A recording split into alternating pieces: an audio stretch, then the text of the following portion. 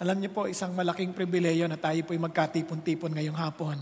At alam niyo po ba, sabi ng Panginoon Diyos, if 2 or 3 are gathered in the name of Jesus, He is in the midst of them. Kaya po ngayon po, naniniwala po ako na malapit ang Diyos sa inyo at pinanonood niya tayong lahat. Amen po? Pakisabi mo sa katabi mo, malapit ang Diyos sa iyo. Malapit ang Diyos sa iyo.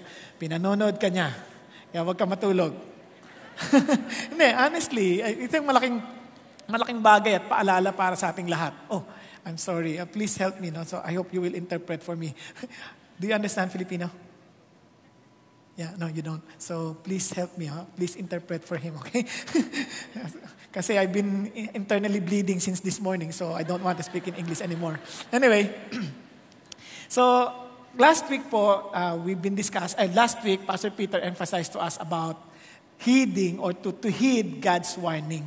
Kasi alam niyo po, ang Diyos, dahil mapagmahal siya, because He's a loving God, He wants to warn us. Wala namang taong nagmamahal na hindi po niya bibigyan ng babala yung kanyang minamahal pag alam niyang may peligro. Tama po ba?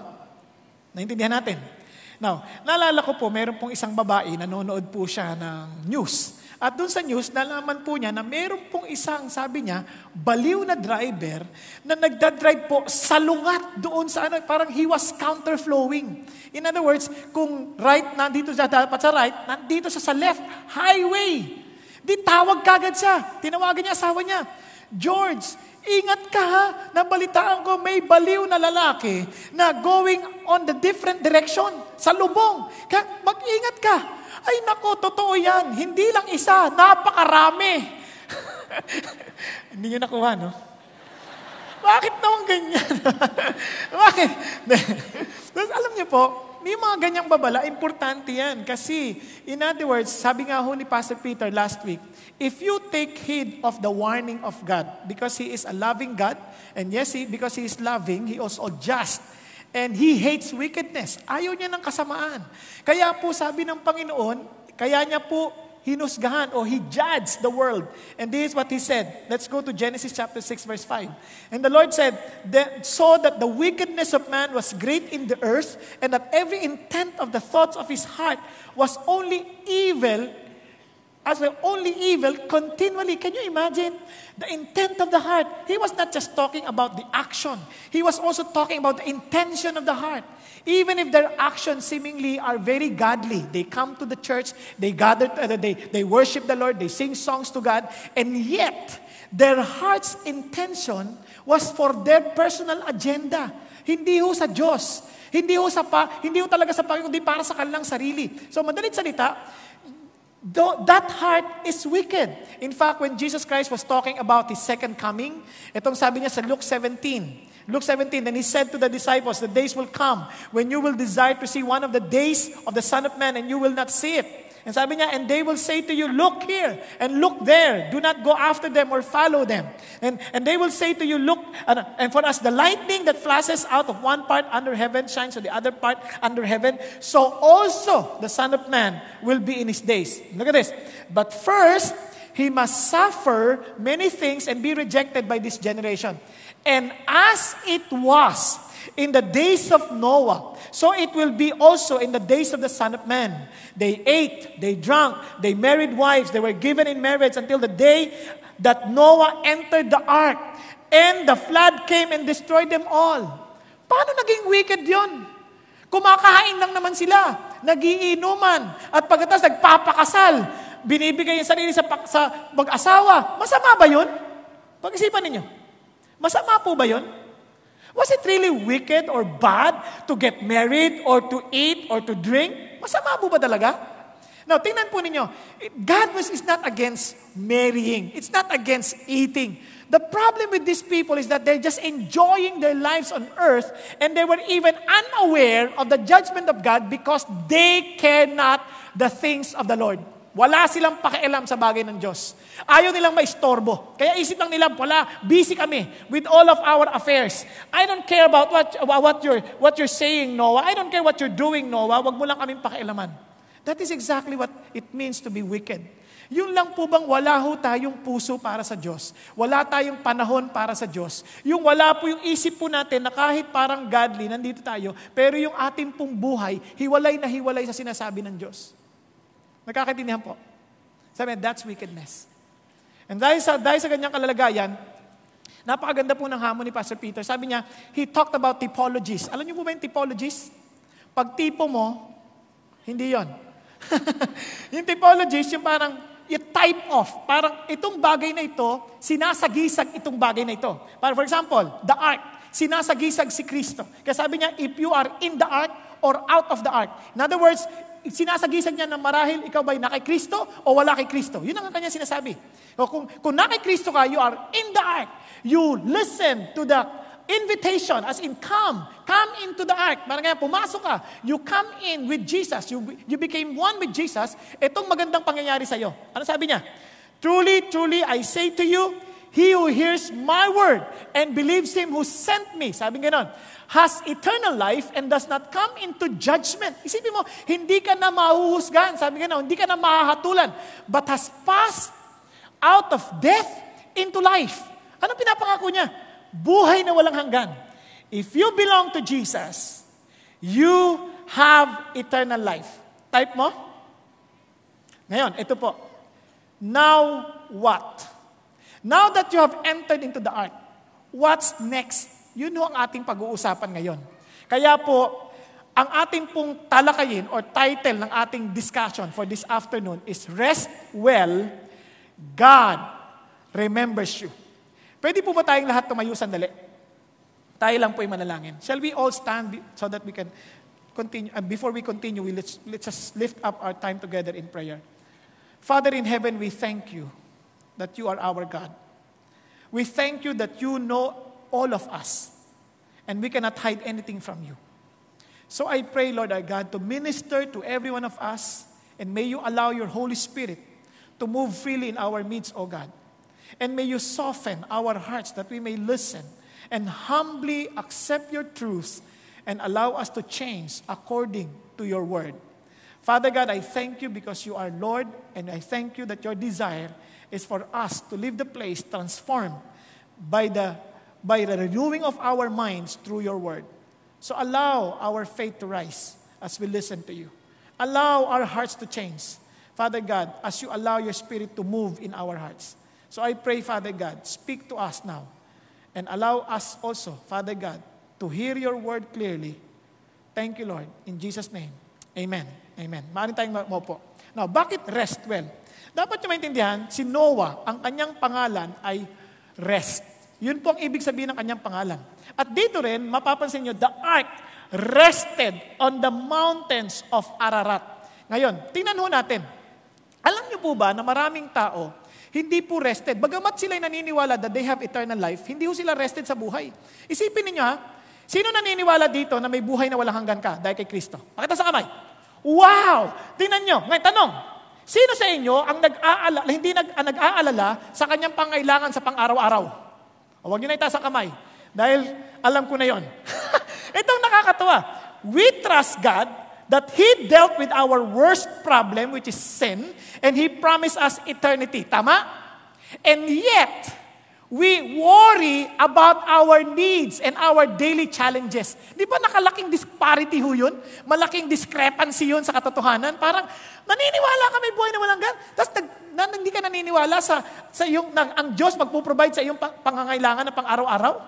Napansin niyo po ba? Tapos hindi lang yun. Ito pang malungkot na katotohanan. Nung kami po sa Bible study namin sa bahay, kasi meron po kami mga karpintero na nagtatrabaho dahil nga nagpapagawa kami ng aming titirhan. Ngayon po, doon sa Bible study namin, linggo-linggo po yun, tinatanong namin sa unang discussion, kapag namatay ka ngayon, sabi niya, alam mo ba kung saan ka pupunta? Di ganun Eh di, sasagutin nila, walang nakakaalam yan. O di sige, inaaral na ngayon namin. Inaaral namin para maintindihan nila na pwede lang malaman ayon sa Biblia. Pag nasunod na linggo, tatanungin namin, same question. Alam niyo kung anong sagot? Same answer. Oh, amazing, no? And I would not be surprised that if I ask the same question, if you will ask that person beside you, the person next to you, I'm pretty sure that most of us also are not sure of our eternity. Hello? Yung pag namatay ka mamaya after preaching, alam mo kung saan pupunta. Huwag sana mangyari. At huwag mangyari. Okay? I pray na wag mangyari. Pero itong hamon ko sa inyo. Yun ang dahilan kung bakit maraming tao walang pahinga. They are so restless about the worries of life. They are so restless about their future. They're so restless because they could not trust God fully. Ito lang ho, ito ang challenge ng Diyos. When you say rest well, parang yung pagkakaupo ninyo sa upuan ninyo, that you have given your full weight on your seat. Tama? Dahil naniniwala kayo, kaya kanyan. Kaya yung iba nga, they did not only sit. They are not only sitting. They're already sleeping. Because they have already given their full weight on the seat that they're sitting on. Tama, mali? And that is exactly what God wants you to experience in your Christian life. That you are to rest well on the Lord. Now, paano yan? Remember the word, rest. Rest. Yan. Una, remember God's faithfulness. Pangalawa, expect new things. Pangatlo, savor God's covenant. At pang-apat, turn your storms to worship. Anong ibig sabihin niyan? Let's start with the letter R. I'll try my best to finish this in 10 minutes. Okay po ba? And 1 hour. Sabi dito, look at this. But God remembered Noah and all the beasts and all the cattle that were with him in the ark. And God caused a wind to pass over the earth, and the water subsided. Imagine this, at the peak of the storm, di ba? Noah and the animals were inside the ark for more than 150 days. Naintindihan natin? And before they came out, a total of 370 days, dun sila sa loob ng ark. Dun muna tayo sa peak ng kanilang bagyo. Imagine this, they could not open a window because the window is on the top. Umuulan, hindi mo pwedeng buksan, papasok ang tubig. Tama? Anong maaamoy mo? Obviously, yung mga hayop, yung kanyang mga dumi, kanilang mga ihi, ang iba't ibang uring hayop yan. Naranasan niyo na bang mailagay kayo sa mga lugar ng mga hayop? Sino dito nakaranas na? Hindi ho madali. Naranasan ko pong sa may baryo, sa aming probinsya. Nandun katabi mo yung baboy, katabi mo yung aso, katabi mo. Nandoon lahat yan because every one of them, by pairs, they're inside the ark. Ngayon, isipin nyo, buti na lamang po, walang bata doon. Kasi pag may bata doon, ako, mangungulit yun, hindi pa ba tayo lalabas? Wala pa ba tayo sa ating paroroonan? Di ba? Buti na lang walang bata kasi doon lahat matatanda na yung mga anak kasi siya rin ang tumulong kay Noah para mabuo yung arko. Ngayon itong problema, sa sandaling ikaw ay merong nasa gitna ng bagyo, may mga pagkakataon, wala kayong mababasa sa Bible that God spoke to Noah inside the ark. When they were inside the ark, you will never see on record na God spoke to them. So most probably, kung meron matagal-tagal kayo nag-uusap doon, maybe nandiyan pa ba si God? Ang dami nating problema. And totoo lang, kapag tayo po ay may problema, minsan naisip natin wala ang Diyos. Sa totoo lang, kapag namatay yung ating mga kamag-anak ng sunod-sunod, minsan naisip natin, nandyan ba yung Diyos? Sa totoo lang, kapag yung asawa mo, nahuli mong nagluloko, titiyakin ko, sasabihin mo, asa ng Diyos? In fact, one time, after my preaching, somebody approached me, sabi nga, Pastor, yung relasyon namin mag-asawa, hindi maayos. Wala nang pag-asa. Nasa ng Diyos? Imagine people will ask those questions. Those are human emotions na normal na nararanasan ng mga tao kapag may problema. They feel alone, they feel abandoned. But let me tell you this. Sabi ng Diyos, no matter what circumstances you are in, God remembers you. Naaalala niya si Noah. Anong ibig sabihin? Nakakalimot ba ang Diyos? Hindi. Kasi ang Diyos, alam niya ang simula at saka huli. Hindi niya kailangan makalimot. But anong ibig sabihin ng God remembered you? Ang ibig sabihin niyan ay ganito lamang. That He will act on your behalf, that His focus will be on you to make sure that what He committed to do for your life will surely be accomplished. Naintindihan niyo yun? Hindi ko naintindihan sinabi ko. Ulitin ko. Kikilos ang Diyos para sa iyo, para tuparin niya ang kanyang pangako upang tiyakin niya na yung seguridad mo ayon sa kanyang palatuntunan. Nagkakaintindihan tayo? Kaya nga po, ito mapapansin ninyo. Kahit maging si David, nagkaroon din ng ganyang problema. Ano sabi ni David? Sabi niya, why do you stand afar off, O Lord? Why do you hide yourself in times of trouble? Si David na yan, a man after God's own heart. Ngayon, alam niyo po ba, maging ang Panginoong Jesucristo, nakaranas ng ganyan, nung ilagay yung kasalanan ng mundo sa Kanya, sabi niya, my God, sa kauna-unahang pagkakataon, He was separated from His Father. Ang tawag niya sa Diyos, tatay niya yan, but this time, He addressed His Father as, my God, why hast thou forsaken me? Kasi dahil sa kasalanan, and you need to understand, si Noah nasa loob ng arko because of the sin of men. Nakakaintindihan? Now, tuloy pa tayo. Maging si Pablo, he experienced to the point of, Lord, giving up, wanting to die. Anong sabi niya? For we do not want you to be unaware, brethren, of our affliction which came to us in Asia, that we were burdened excessively beyond our strength, so that we despaired even of life. Yung bang, sa sobrang hirap, gusto na lang naming mamatay. Ganon ang kanyang sitwasyon. Type nyo? Kaya mga tao, close to God or not, they will experience sometimes the feeling of being alone and abandoned. Pero let me just remind you this. God always thinks of you. Sabihin mo sa katabi mo, lagi kang iniisip ng Diyos. Sabihin mo ka mahiya para magising siya. May totoo. Lagi kang iniisip ng Diyos. Lagi niyang, lalong-lalo na yung mga tao niya. Yung mga tao niya, iniisip ka niya. Kaya ito po, kaya sabi nga niya, kaya yung word na remember, papansin nyo, nagamit din yan to act on our behalf, for example, on one's behalf. For example lang, si Abraham, nung sinakop po si Lot, ano sabi niya? And God remembered Abraham. On behalf of Abraham, para lang si Lot mailigtas, kumilos siya. Not only that, in prayer, remember when Hannah could not have a son, ano sabi niya? And God remembered me, sabi ni Hannah. Ganon din si Rachel when he could not bear a son. Again, the Lord remembered Rachel. So he opened her womb. So itong mga ito, para paalala lang sa atin na maintindihan ng ating puso that God always think about us. Naintindihan? Dahil sa kanyang kalalagayan, sabi nga ni Warren Wiersbe, to remember implies previous commitment made by God and announces the fulfillment of that commitment. Gusto ko pong basahin sa inyo isang sitwasyon na kanina ko lang actually ito nabasa, pero gandang-ganda po ako na gusto ko pong i-share sa inyo. Dahil sa gantong kalalagayan, kahit anumang sirkumstansya ninyo, you can always choose to feel beaten up or upbeat. Nandiyan sa inyo yan. Tingnan nyo ha. Alam nyo, ang mga problema, sabi rito, hindi pumupunta yan ng 3 lang. Minsan 4, minsan 5, minsan 6. Tingnan nyo si Jacob, for example. Sabi, consider the patriarch Jacob. He had lost one son. Kasi isip niya, si Joseph patay na. Another had been accused of espionage and was imprisoned. Kasi nung humingi sila ng pagkain during the famine, si Joseph, nagkunwaring hindi siya si Joseph. Kaya sabi niya, ito, nag-i-espiya lang kayo. Kaya ikinulong niya isa sa mga anak.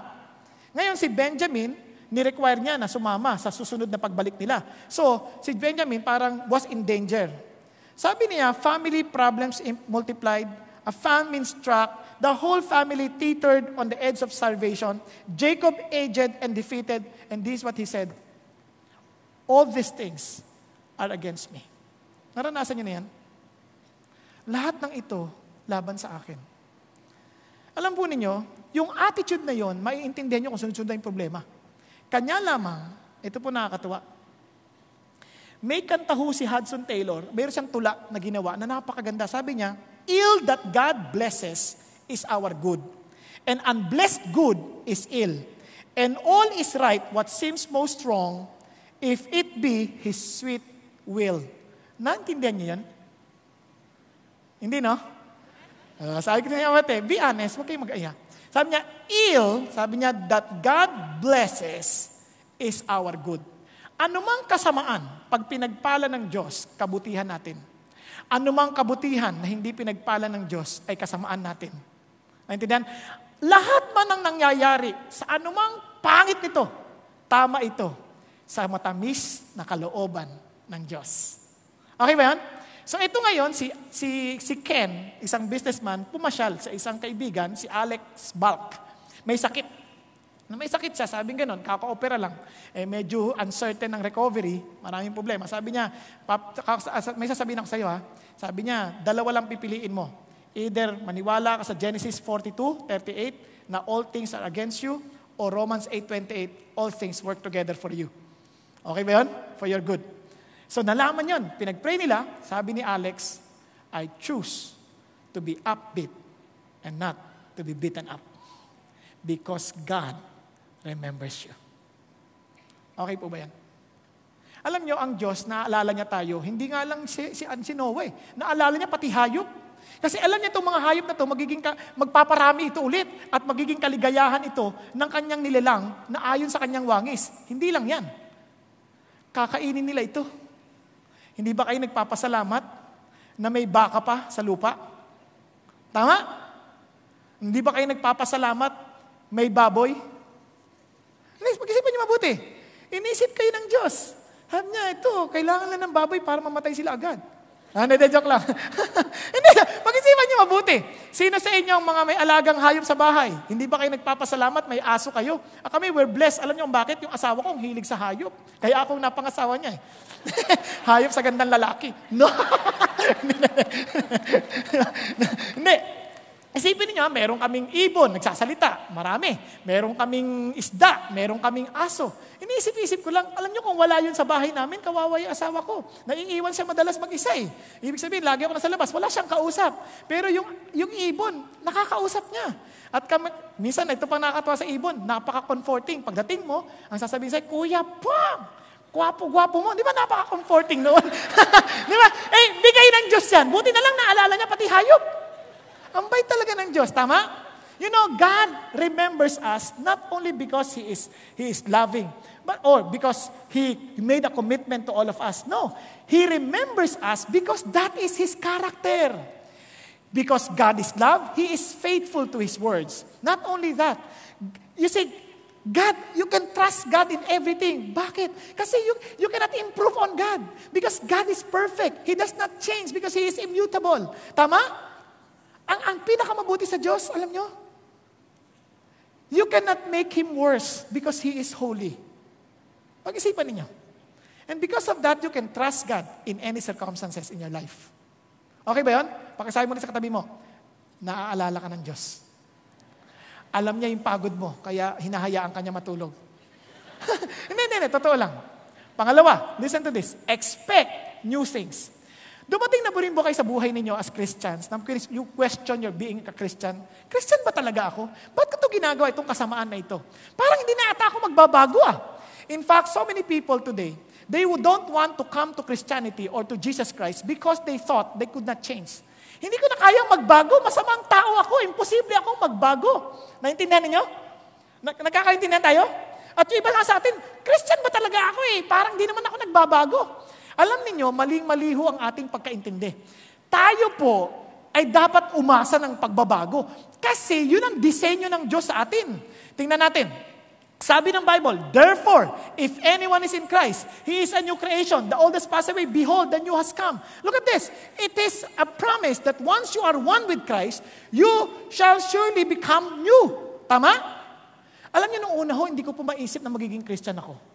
Kasi marami po akong kasamaan. Hindi ko lang po sasabihin sa inyo lahat-lahat. I'll just tell you yung three major. Una, sabi ko, Lord, paninigarilyo, total di naman ako chain smoker. Pwede kong bitawan yan para sa'yo. Yung pag-inom ng alak, hindi naman ako lasinggero Kaya kaya ko yan, bibitawan ko yan. Yung babae, Lord, hindi nila kayang wala ako. May excuse pa no? Kapal na mukha. Kapal na mukha talaga, di ba? May excuse pa. Sabi ko, Lord, patawarin niyo ako. Pero alam niyo, totoo? Ang totoo, kasi akala natin, pag naging Christian tayo, sarili nating lakas. Mali ka. You cannot do it on your own. It is a supernatural power of God to change us. It is His nature being given to us. Yun ang ating blessing. Kaya yung akala mong hindi ka magbabago ka. Sa totoo lang, Hindi ko kayang mahalin ang asawa ko kapareho ng pagmamahal na pinahintulot ng Diyos na mahalin ko siya ngayon. Naintindihan natin? Bakit? Kasi lahat tayo may problema sa ating sa mga ugali ng bawat isa. Kapag hindi mo pa siya asawa at girlfriend mo pa lamang, parang perfect na perfect. Tama? Nung asawa mo na, parang may tama. Naintindihan niyo yung sabihin? Ngayon, ang hirap magmahal kung hindi sa biyaya ng Diyos para makita mong may tama ka din. Tama? Ngayon, ito, sample lang. Kayo ba gusto nyong naiistorbo kayo sa tulog? Ayaw, di ba? Kaya maraming galit sa akin pag nagpipreach eh. Kasi alam niyo bakit? Halimbawa lang kagabi lang, yung asawa ko ubo ng ubo, talagang ubo. Isipin niyo, nagpapahinga ako, may sakit ako, tapos magpipreach ako, kailangan ko magpahinga. So sabi kong ganun, Lord, salamat po sa tulog. Ubo ng ubo. Ganyan. Walang tigil. Alam nyo, awang-awa ako sa asawa ko. Hindi yan normal sa aking pagkatao. Kasi sa akin, ano ba? Pwede man lunukin sandali ang kumot para hindi ko marinig ang ingay mo? Yung ganun. Pero sa biyaya ng Diyos, for some reason, ang aking naramdaman, awa na hindi ko kayang mawala siyang kauubo. Kaya bumaba ako ng hagdan, naggumawa ako ng timpla, ng para bagang Vicks na tinunaw sa mainit na tubig para kanyang langhapin. Alam niyo yung Vicks? Yun ang plural ng Vic. joke lang. So, para malanghap niya. Nung nalanghap niya, tuwang-tuwa ako na nakapahinga siya, nakatulog siya ng mahimbing.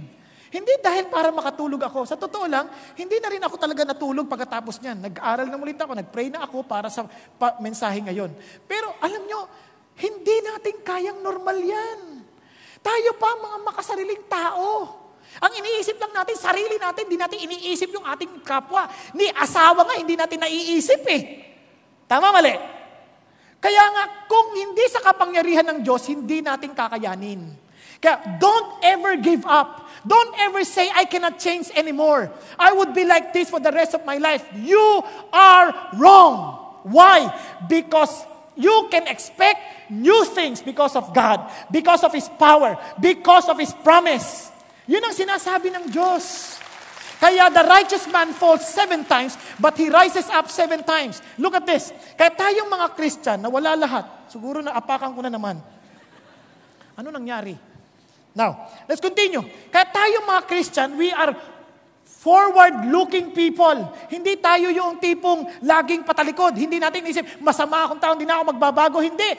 Pauna ka na, pauna. Bakit? Tingnan nyo, Philippians 3. Sabi nga, not that I have already obtained it or already become perfect, but I pressed on so that I may lay hold of that for which also I was laid hold of by Christ Jesus. And sabi niya, brethren, I do not regard myself as having laid hold of it yet, but one thing I do, forgetting what lies behind and reaching forward to what lies ahead. Lahat tayo pahabante.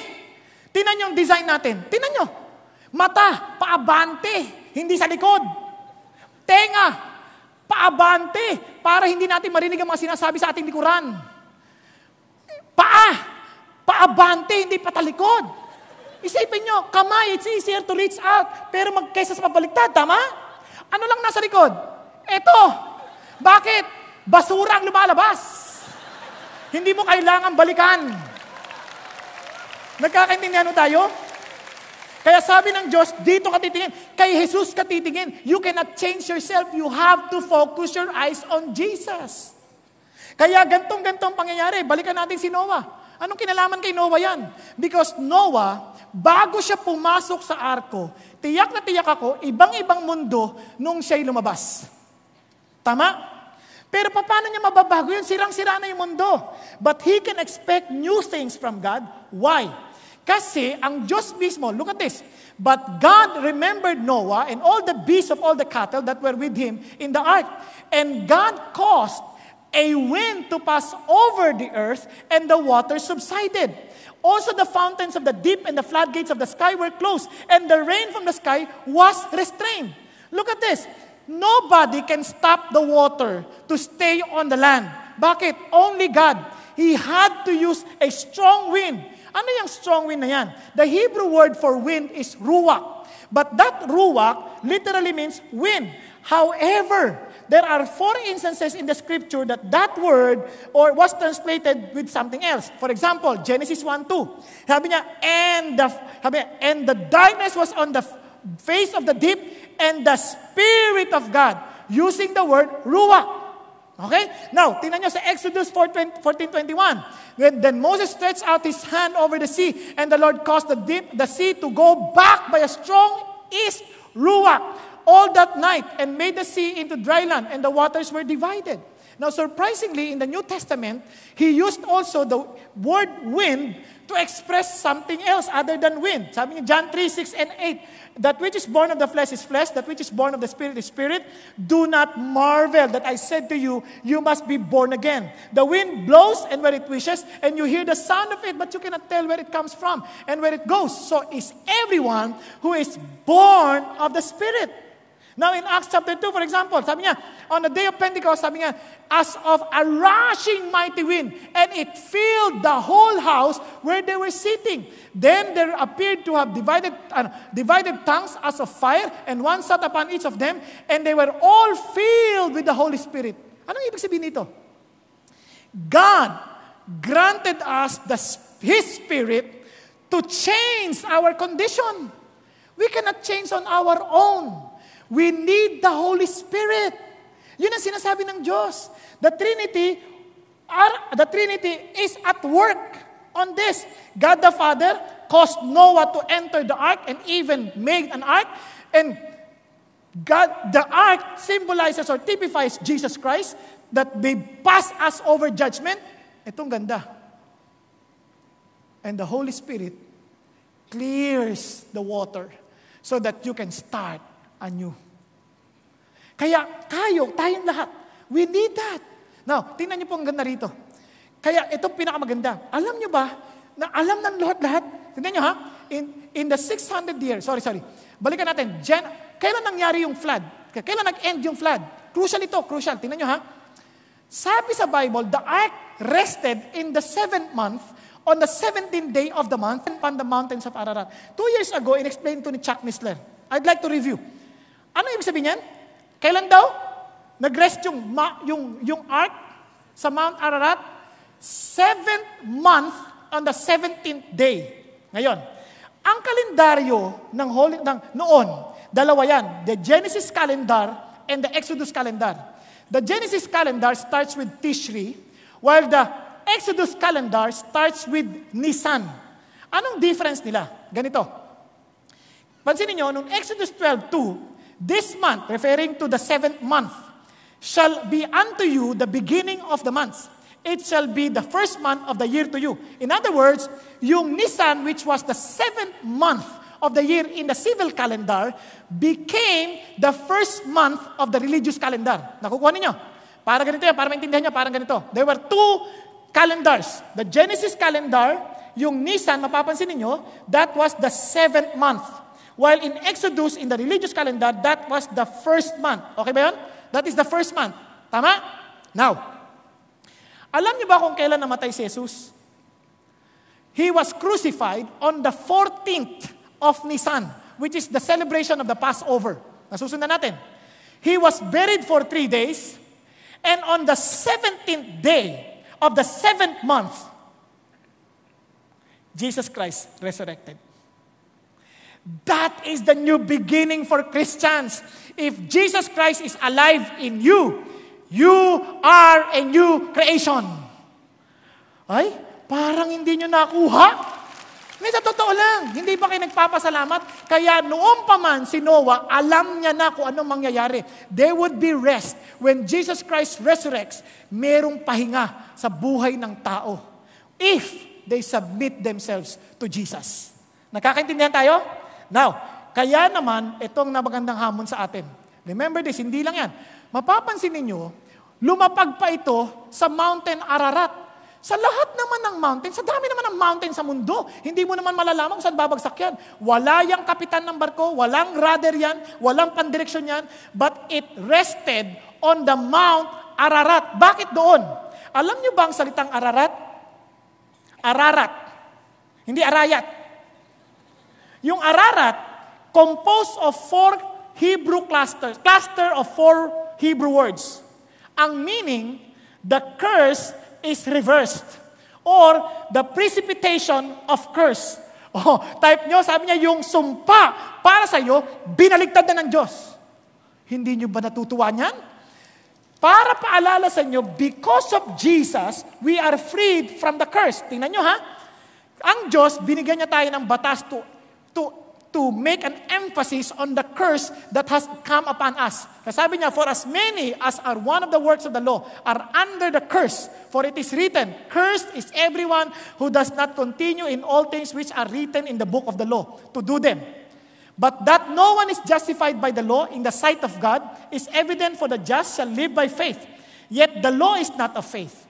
But the man who does them shall live by them. Napansin niyo po ba yun? Minsan we're trying our best to follow that law, thinking that if we do follow that, God will love us more. Pag-isipan niyo. I'm not saying it is wrong. No. Ang tanong ko, ganito ka lang. Kanya lamang, you don't do that so that you would be saved. Sabi ng Bible, look at this. Christ has redeemed us from the curse of the law, having become a curse for us. For it is written, curses everyone who hangs on a tree. Naintindihan? Hello? Ano sabi ng Diyos? Wala ka na raw sumpa. Kung nakay Kristo ka, kasi siya na yung kumuha ng sumpa. Nasusundan natin. Ngayon, that the blessing of Abraham might come upon the Gentiles in Christ Jesus, that we might receive the promise, look at the words, of the Spirit through faith. Because of that Spirit, God can transform us so we can expect new things. Amen? O, pag-isipan niyo mabuti. Pag-isipan niyo mabuti, ha? Ano sa mga naalala niyo ba isa sa mga sumpa ng mga babae? They will try to control the husband and yet the husband rules over them. Masarap ba yun? Kaya karamihan ng babae, kung kaya lang lumaban, ipaglalaban niya. Tama? Tama, mali? Kunyari, yung asawa mo, sweetheart, timpla mo naman ako ng kape. Ano ka ba? Ang dami kong ginagawa! Kape-kape ka dyan! Magtimpla ka, tanda mo na! Kasi part ng sumpa yan eh. But the moment you are one with Jesus Christ, you begin to understand that your submission to your husband is submission to Jesus. Tama? So you will do it with gladness. Kaya sabi ng asawa mo, sweetheart, gawa mo naman ako ng kape. Hindi mo siya tinitignan na asawa mo. Tinitignan mo si Jesus yung pinaglilingkuran mo. Parang si Jesus ang nagre-request, can you please prepare me a cup of coffee? Kahit anong busy mo, kung si Jesus yan, ang sasabihin mo, yes, Master. Tama? Hello? Tandaan nyo, mga may asawa, yan ang relasyon nyo kay Jesus Christ. Your relationship with your husband is your relationship with Jesus Christ. Tandaan nyo, nagkakaintindihan tayo. Okay ba yan? O, ito naman, mga lalaki. Ano sa isang mga sumpa ng mga lalaki? Mahirap magtrabaho. It would be very, very hard for us to work, to earn. Bakit? Kasi may thorns and thistles eh. But look at this. The moment you are one with Jesus Christ, you begin to do your work not because of what you will earn, but simply because of your love for Jesus. Kaya you would be excited to attend to your work. You will do your best because you know you're doing it for God. That releases you from the curse. Okay ba yun? Parang hindi kayo naniniwala, no? Nagkakaintindihan tayo? Mga estudyante, madali bang sumunod sa magulang? Sabi niya, paano naman magsusunod sa magulang? Ang gulang-gulang. Sa totoo lang, hanggat nakikita mo yung magulang mo, magugulangan ka. Pero pag nakita mo si God behind your parents, makikita mo that there is a loving God who cares for you. Then you will begin to rejoice that you have parents. Amen? Yan ang blessing ng Diyos. Kaya mga kapatid, this is our expectation. Behold, I'll tell you a mystery. We will not all sleep, but we will be changed. Kung na-frustrate ka na parang hindi ka pa nagbabago, if you truly belong to Jesus Christ, you will be changed in a moment, in a twinkling of an eye. At the last trumpet, wow, pagdating ni Kristo, boom! Sabi niya, bakit? For this perishable must put on the imperishable, and this mortal must put on immortality. Frustrated about your pimples? Praise God! That will be forever gone. Now, frustrated about your balding hair? Praise God! That will be forever gone too. No, just kidding. Na-joke lang. Imagine this. Blessing ni God. You will be totally new. Now, ano sabi niya? But when the perishable will have put on the imperishable, this mortal will put on immortality. Then we will come about the saying that's written, death is swallowed up in victory. O death, where is your victory? O death, where is your sting? The sting of death is sin, and the power of sin is in the law. But thanks be to God who gave us the victory through Jesus Christ our Lord. Yan ang pag-asa natin. We can expect new things. Now, isa pa, last time. Ngayon, ano nang gagawin natin? Beloved, listen to this. Just as Paul explained it, si John din meron. Beloved, now we are children of God, and it has not appeared as yet what we will be. Hindi pa tayo yung kapareho dapat tayo. Sabi niya, we know that when He appears, we will be like Him because we will see Him just as He is. Magiging kapareho tayo ni Kristo. And sabi niya, and everyone who has this hope fixed on Him, tingnan, kay Kristo nakatingin, purifies himself just as He is pure. Okay po ba yan? Kapatid, aren't you excited? The reason why we walk with the sincerity of our hearts to be pure before God, because we know we will be like Jesus by His power. Yan tayo. Kaya alam niyo po, the grace of God that we receive empowers us to say no to ungodliness. Ano yung karamihan sa atin pag naisip natin yung grace? Lord, thank you that you're forgiving me. Bakit mo iniisip yung palagi ka nalalaglag? Huwag ganon. Understand that grace is not for you to fall, but for you to live a victorious life. Kasi sabi sa Titus, for the grace of God has appeared, bringing salvation to all men, instructing us to say no or to deny ungodliness and worldly desires, and to live sensibly and righteously and godly in the present age. Why? Looking for the blessed hope and the appearing of the glory of our great God and Savior, Jesus Christ. And let me ask you, are you really excited to see Jesus? Be honest. Yeah. What if He comes today? Are you really excited to see Him? Nakuha niyo? Kaya kung naintindihan niyo, ibang tao pa nagkakasakit, namumblema eh. Saan ang Diyos? Ba't ako may cancer? Ano ka ba? Kalimutan mo si God. Sabi nga sa akin, Pastor Bong, madali mo sabihin yan kasi hindi ka naman nakaranas ng ganyan eh. Naranasan ko na may magsabi sa akin, doktor, may cancer ako. Alam mo yung ginawa ko? Talaga? Hallelujah! Bakit? Lahat tayo terminal, whether we like it or not. Naintindihan niyo? Lahat tayo hindi lang natin alam paano at kung kailan. Pero one thing for sure, lahat tayo terminal. Yung iba nga, makamamaya na eh. Huwag naman sana. Kaya huwag tayo magmamalaki. We just keep on walking with God that we will get excited to see Him personally. Amen? Ikaw ba? Kung hindi ka excited, it only shows that you're doing something that God does not that does not please God. That does not please God. I'm sorry. Baka gayahin yung English ko eh. Minsan kinukot pa, nilalagay sa Facebook, nakakahiya. Mali pa naman yung grammar. Diba? Tuloy tayo. Kaya, remember this, expect new things from God. Thirdly, bago ako magtapos dyan, ito napakaganda. Minsan may isang lalaki, bumibili siya ng lupa, may warehouse. Sabi ng buyer, sir, this warehouse has been abandoned for a long time and they need some repairs. So many repairs because there are vandals who destroy the windows and ganyan. Ano sabi ng owner? Sabi ng buyer, no. Don't worry about that. I will not repair that because I will be building something new and great. And that is exactly what God is telling you now. He did not come here to repair you. He came here to give you a new life. Hindi nire-repair. Third, savor on God's covenant. Bakit savor on God's? Alam niyo yung isang savor? Parang ninanamnam mo yung covenant mo sa Diyos. Bakit? Kasi ang covenant, ginagawa yung covenant para tiyakin ng dalawang parties na sino mang sumuway, mananagot.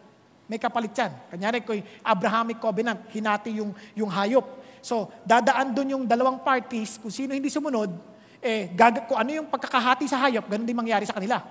Pero mapapansin nyo, when God made a covenant with Abraham, si God lang ang dumaan doon, pinatulog niya si Abraham. Ibig sabihin, walang magagawa si Abraham. He just need to believe. Grabe, no? Ngayon, si Noah, ganun din. Bakit? Ito yung covenant ni God, ha? Basahin ninyo. Basahin natin. Verse 8. Then God spoke to Noah and to his sons with him, saying, Now behold, I myself do establish my covenant with you and with your descendants after you. Ano yung covenant na ito? And with every living creature that is with you, the birds, the cattle, every beast of the earth with you, of all that comes out of the ark, even every beast on the earth. Pati hayop, kasali sa covenant. I establish my covenant with you, and all flesh shall never again be cut off the water of the flood, neither shall there again be flood to destroy the earth. Wow, hindi na masisira yung buong mundo ng baha. May baha pa rin mga local lang, pero yung buong mundo sisirain ng baha, hindi na raw mangyayari. Paano tayo makakatiyak? And this is the sign of the covenant which I'm making between me and you and every living creature that is with you for all successive generations. Ano yon? I set my bow in the cloud, and it shall be for a sign of covenant between me and the earth. Ano yan? Ano yung bow na yan? Ang tawag natin dyan? Rainbow. Ngayon, tingnan niyo po yung rainbow na yan. Ha? Yung covenant, si Lord lang. Hindi mo pwedeng pakialaman yan. Bakit? Promise niya yan. Isipin ninyo, pag lumapit ka kay Lord, ba't hindi mo ginagawa yung pangako mo sa akin? Ba't nagbaha ngayon? Ito yung rainbow, Lord. Kaya mong gumawa ng rainbow? Hindi mo kaya. Si God lang ang pwede. Tama? To remind of our covenant with God. Only God can do that. Kaya pag may umulan, matinding ulan, may bagyo, makakataka ka, biglang nagkakaroon ng rainbow. Just to remind you that God remembers you. Okay ba yun? Kaya, di naman yung covenant ng Diyos. At alam niyo bang, seryoso ang Diyos dyan, ha? Seryoso ang Diyos sa covenant na yan. Isipin niyo bakit? Alam niyo ba sa trono niya, isipin mo nandun ang rainbow, and he who sat there was like a jasper and sardius stone in appearance. And there was a rainbow around the throne. Doon sa trono ng Diyos, in every decision He makes sure that He will fulfill His covenant na hindi niya sisirain ang buong mundo at maging kahayupan sa magitan ng baha. May paalala siya, nandun yung rainbow. Oh, grabe, no? Ito pa. Nung inutusan niya yung anghel para husgahin ang mundo, sabi niya, and I saw still another mighty angel coming down from heaven, clothed with a cloud, and a rainbow was on his head. Bakit nasa ulo niya? Para paalalahanan yung angel, huwag mo kalimutan, ha? Huwag mong sisirain sila sa pagbaha. Okay? I-judge natin sila pero hindi sa pagbaha, ha? Sa apoy naman, apoy. Pero ito ang isang bagay na wag natin kakalimutan. If we belong to that covenant with God, savor it. God will never fail in doing what He promised to His people. When He promised you that He will never remember your sin, that He will remember your sin no more, He will surely do that. Nagkakaintindihan tayo? Hello? That is the new covenant. Karamihan sa atin, itong linggo na to, nag-celebrate ng Lord's Supper. Bakit? Kasi every first week of the month, we celebrate the Lord's Supper sa D group. And to most of you, you did not enjoy that. Kasi bakit? Kasi nga, wala kayo sa D group. Sa D group natin ginagawa. And alam niyo sa D group na yan, sabi ng Lord, this blood is the new covenant. This is the new covenant with my blood. Sabi ng Lord, because of this blood, you are saved. How will you savor that? How will you savor that? Sabi ng Lord sa Genesis 9:1. Tingnan nyo, ha? Kung may Bible ka, Genesis 9:1. Sabi ni Lord, una, God blessed Noah and his sons and said to them, be fruitful and multiply and fill the earth. Nung niligtas sila ng Diyos, God wants them to fill the earth with God's image, just as from the beginning. Now that we are Christians, God wants us also to multiply and spread throughout the world to fill the earth with Christ's image. How? Make disciples. Go and make disciples. Multiply yourself as followers of Jesus. Nakakaintindihan, yan totoong ninanam naman. Di ba pa nakakain kayo sa restaurant masarap? Ano una yung ginagawa? Pupunta kayo sa kamag-anak. Tikman nyo to, ang sarap. Mura pa. Ito, mas maganda. Sarap nito, libre. Binayaran ni Jesus. O di ang sarap ikwento, no? Tama? At huwag nyo isipin yung kakanin nyo. Bakit? Sabi ng Bible, everything that creeps on the ground and all the fish of the sea into your hand, they are given. Paano? Pagkain mo yan. Pagkain mo yan. Sabi, every moving thing that is alive shall be food for you. Huwag mo intindihan, I'll take care of that. That's part of my covenant with you. Okay ba yan? Protection. I will protect you. Bakit? Sabi nga nun, sino mang mag-ano sa'yo ng dugo, I will require the same from him. Ingatan ka ng Diyos. He will bring judgment. Sabi niya, pag pinatay ka, akong bala gaganti para sa'yo. Di grabe yung protection ng Diyos. Nagkakaintindihan tayo? Kaya savor God's covenant. And lastly, sorry po, medyo nag-overtime na ako. Huwag kayong mag-alala. 1 hour more. Lastly, turn your storms to worship. Tingnan niyo po si Noah. Then Noah built an altar to the Lord and took every clean animal and every clean bird and offered burnt offerings on the altar. The very first thing that Noah did after coming out of the ark was to worship the Lord. At grabe yung response ng Diyos. Sabi ng Lord, the Lord smelled the soothing aroma. And the Lord said to himself, he was not saying this to Noah. He was saying it to himself, I will never again curse the ground on account of men, for the intent of man's heart is evil from his youth, and I will never again destroy every living thing as I have done. Sabi niya, I will never again destroy this mankind. Sabi niya, I will save them. Because of such worship. Alam niyo ba kung anong meaning yan? Sabi niya, while the earth remains, seed time and harvest and cold and heat and summer and winter and day and night shall not cease. Ano sinasabi ng Diyos? I will protect you. I will be governing the world. I will turn it on a regular basis. Spring, summer, winter, and fall. Okay po? Nagkikin din tayo. Kaya tuwing umagang gigising kayo, iniisip ka ng Diyos at pinaplano niya kung ano mangyari sa buhay mo. Kaya magpapasalamat pag-isip mo lang, Lord, thank you. Hawak mo ang bawat oras ng buhay ko. Okay po ba yan? Kaya you worship God. You worship God. Now listen to this. Yung worship na yan, yung sweet aroma, ay yan ang expression ng Diyos para sabihin, I'm satisfied with your worship. I accept your worship. Okay po? Noah's worship without the offering is not acceptable before God. Same thing with us. And walk in love as Christ has also loved us and given Himself for us. An offering, a sacrifice to God for a sweet smelling aroma. Sino yan? Si Kristo, yung offering. Kaya yung awitan natin, ang saya-saya natin. Tama ba? Pero lahat ng yan ay dahil kay Jesus. Kahit umawit ka with all of you at the top of your voice, without Jesus in you, your worship is unacceptable. Kahit sumayaw ka, lifting your shoulder in your head, di ba? Banging your head as in telling the world. But if Jesus Christ is not in you, your worship is not acceptable. Amen?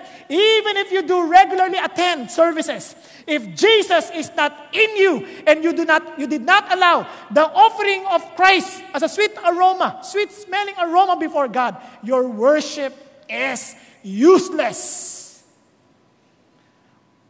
All of our worship are acceptable to God only because of Jesus. And because of such acceptance, ito sabi ng Lord, I will never destroy that man again. If He sees Jesus in you as you allowed Him to be offered as a living sacrifice in your life, I will never allow that person to be judged again. And that's our security to God. Amen? Then you can turn any storms into worship, knowing that God will never give up on you. So anong dapat response mo?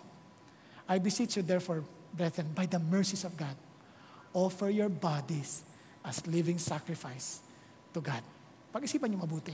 Hindi ko po ikakayang sabihin sa inyo, before I came to know Jesus, nagmamasturbate ako. Pero sabi ng Lord, now that your body belongs to me, don't ever do that again. Kasi itong katawan na to, kanya na eh. When you offer your body to God, kanya na yung katawan. Tama? Pag in-offer mo yung katawan mo kay Kristo, kanina yung katawan yan? Kay God. So huwag mong gagamitin yan sa bagay na hindi ka lugod-lugod sa Kanya. Huwag mong papagamit yan kahit kanino, dahil alam mo yung katawan na yan para kay Kristo. Tama? Because if you don't take care of that body, the temple of the Holy Spirit, He Himself will destroy that. Huwag niyo kakalimutan yan. Kaya nga ang grace ng Diyos napakaganda. I receive your body, use it. Huwag mong isipin, paglilingkuran ko si Lord. Hindi yung isip mo. You must be there. Your body must serve God. Okay po ba yan? Nagkakaintindihan tayo? You must serve God. Your body. Kaya tuwing kakain, pati pagkain, maapektuhan ka na. Bakit? Lord, katawan mo na ito eh. Tama bang kainin to? Ano yan, anak? Halo-halo. Walang problema yan kung wala kang diabetes. Ha? Nakuha niya yung sabihin? Kasi mahal ka ni God eh. Katawan niya na yan. Di alagaan mo naman para sa Kanya. Tama, mali? Nagkakaintindihan tayo? Kahit minsan sabihin ng Lord, mag-exercise ka naman anak kasi gusto ko ng katawan ko mag-exercise eh. Akin na yan eh. Di ba? Mag-exercise ka naman para ayoko naman kitang ma-stroke yung katawan na yan. Hindi naman ako makagalaw. Di ba? Ang hirap na mag-ministeryo ko nung ikaw ay naparalisado na. Sabi nga, Better Allah, the Lord loves you. Mahirapan ka naman yan, anak. Hindi ko iniinsulto yung mga ganyang bagay. Kanya lang, sinasabi ko lang sa iyo, take care of my body. Because once you offer your body to the Lord, that body now belongs to Jesus. Amen? Kaya mga kapatid, let me end. I know that most of us are already tired, trying our best to please God on our own strength. Sabi ng Lord, you don't need to do that. You need to be one with me. Tutulungan kita. Halika. Come. Those who labor and heavily laden, I'll give you rest. Come. Hindi mo kayang bitawan yung bagay na alam mong ayaw ko. Halika, lumapit ka sa akin. And I will remove that thing from you. Come, and I will give you rest. Learn from me, come on. Sabi ng Lord, learn from me, for I'm humble and meek. Huwag ka na magmalaki. Huwag mo na ipagpilitan yung bagay na alam mong hindi ko kalooban. Come, learn from me, for I'm humble and meek. Don't be proud. And he said, pansin nyo rest is not the absence of work. Why? Take my yoke upon you. Pag sinabi mong take my yoke, ano ibig sabihin yan? Trabaho na naman. But this time, no longer for you, not anymore to work for you to eat, but to work to accomplish God's purpose. This time, you will work for Jesus. And God will take care of your needs. So you would be rested. Tayo pong lahat ay yumuko at pumikit sandali. It's now between you and God. Don't fool yourself. Be honest to the Lord. Be honest to God. Kapatid, I know that you're tired. Tired of pretending that you're okay, but you are not. Tired of trying to survive while God wants you to thrive. Tired of trying to please God with your own strength and effort while God is offering His own Son to you that you may rest well. Friends, how? Remember God's faithfulness. Expect new thing in your life. Don't give up on the lies of Satan that you will never change anymore. No. Come and rise up for Jesus. Expect new thing from Him. Savor God's covenant. He will never forget His covenant to you, with you. And lastly, worship Him. Whatever storms that come your way, just learn to worship Jesus. Thank you, Jesus. Thank you, Lord. If you haven't accepted Christ's invitation to you to come, why don't you do it now? I know you're tired. I'm telling Lord, I come to you. I accept your invitation. I need you. And thank you for dying on the cross for my sin to be acceptable to your Father.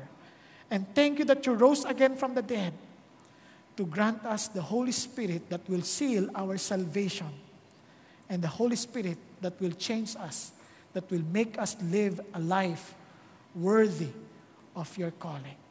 Thank you, God. Thank you, Jesus. Thank you for giving me new life. Thank you for making me one with you. Thank you, Lord. Thank you, God. And Lord, for the rest of the congregation, I pray to allow your name to be honored with our lives, knowing that wherever we are, whatever we do, Jesus is reflected through us. I pray, O God, that we may continue to proclaim your mercy and your rest to people, that they may see your goodness moment by moment. Thank you, Lord God Almighty, for remembering us, your people. Thank you that you have said in your word, can a mother forget her nursing child? Even if she does, I will not, for I inscribe your name in my palm. Father God, I thank you that you will never forget us. Thank you that you will never forsake us. In Jesus' name, amen and amen. God bless you all. Come on, one more time before you